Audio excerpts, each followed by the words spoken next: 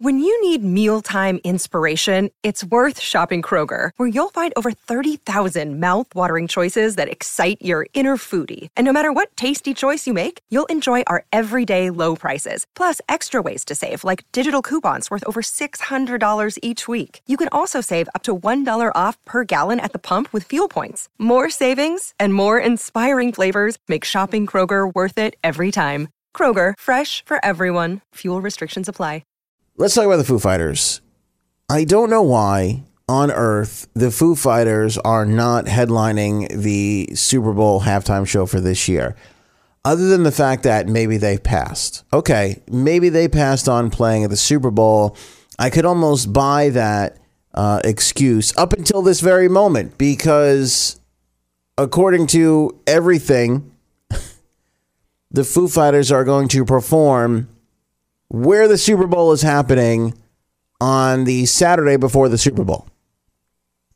That's right. Saturday night, February 2nd, in Atlanta, in the Mercedes-Benz Arena, where stadium where the Super Bowl is happening. The Foo Fighters will be there performing the night before the Super Bowl. I don't know how we got into this world where Maroon 5 is chosen over the Foo Fighters. I just don't. Like, as an indie fan, like, of course I want Dave Matthews Band to perform there, but I know that that's probably not a realistic thing, even though they've sold a whole ton of records and toured all over the place. Yeah, I want Nathaniel Rateliff or Hozier or, one of these, great up-and-comers to... I want a lot of people to perform, but I'm realistic. I know it's got to be a major pop mainstream accepted artist, which Dave was at one point, but maybe not so much anymore. All these guys, you can make little things. The Foo Fighters, to me, check all the boxes. They check all the boxes: mainstream appeal, record sales success, touring success. They were just nominated by Polestar for their tour this year. All this stuff. I don't know why, for the life of me, the Foo Fighters are not your Super Bowl halftime performers. It just seems flat out bizarre that this hasn't happened. But again, like we've talked about on the morning show with Anthony previous, there is a whole slew of festivities going around in and around the Super Bowl. It's really turned into this massive thing, much like Coachella and South by Southwest. Really, South by Southwest to me is the example. South by Southwest was a music festival, which turned into a music festival / film festival / tech conference / there's just a lot of things that don't have anything to do with music going on during South by Southwest. And that's the thing with the Super Bowl now, because there's a ton of things that have nothing to do with football going on.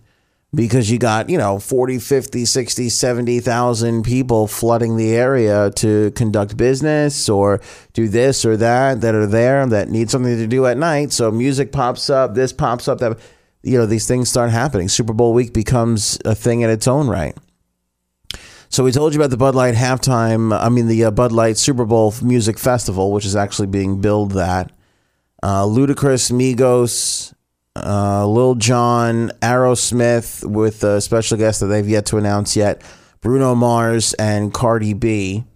Cardi B also big time rumored to be in the running for the Super Bowl halftime show. She passed on it, from what I understand. Aerosmith has already done it. Don't know who their special guest is, but that's that. Talked about the Foo Fighters. Last time we talked about this, I was like, why? And now we get this huge announcement that they're going to play the night before. I just don't get it. Not that it's not great and it's advantageous for the Foo Fighters to be a part of this. It's great that they're there Saturday night. It's awesome. They're going to see a bump in their sales. It's obviously going to be a sold out show. Everybody's going to go. It's a no-brainer. But I don't know why the NFL wouldn't opt for them over Maroon 5, which, by the way, it's December 3rd, and we still have yet to, I think around December we get the official announcement. But I don't know. It feels late. That this Maroon 5 thing has been out there for the longest time as a rumor and hasn't officially been announced yet. That's the other weird thing. It's everybody, that's been the rumor.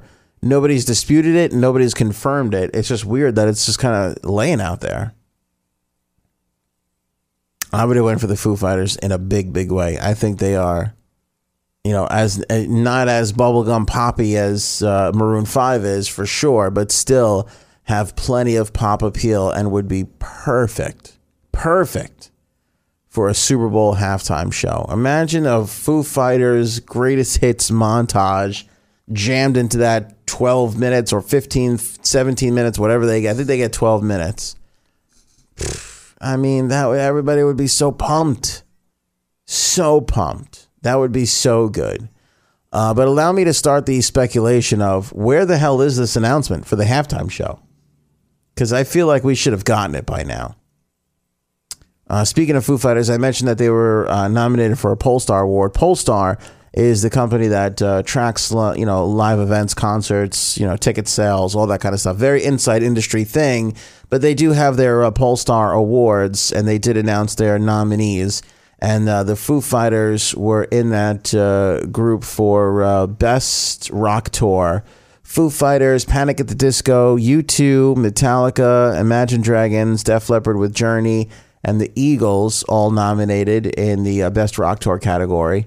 Best Residency they have now.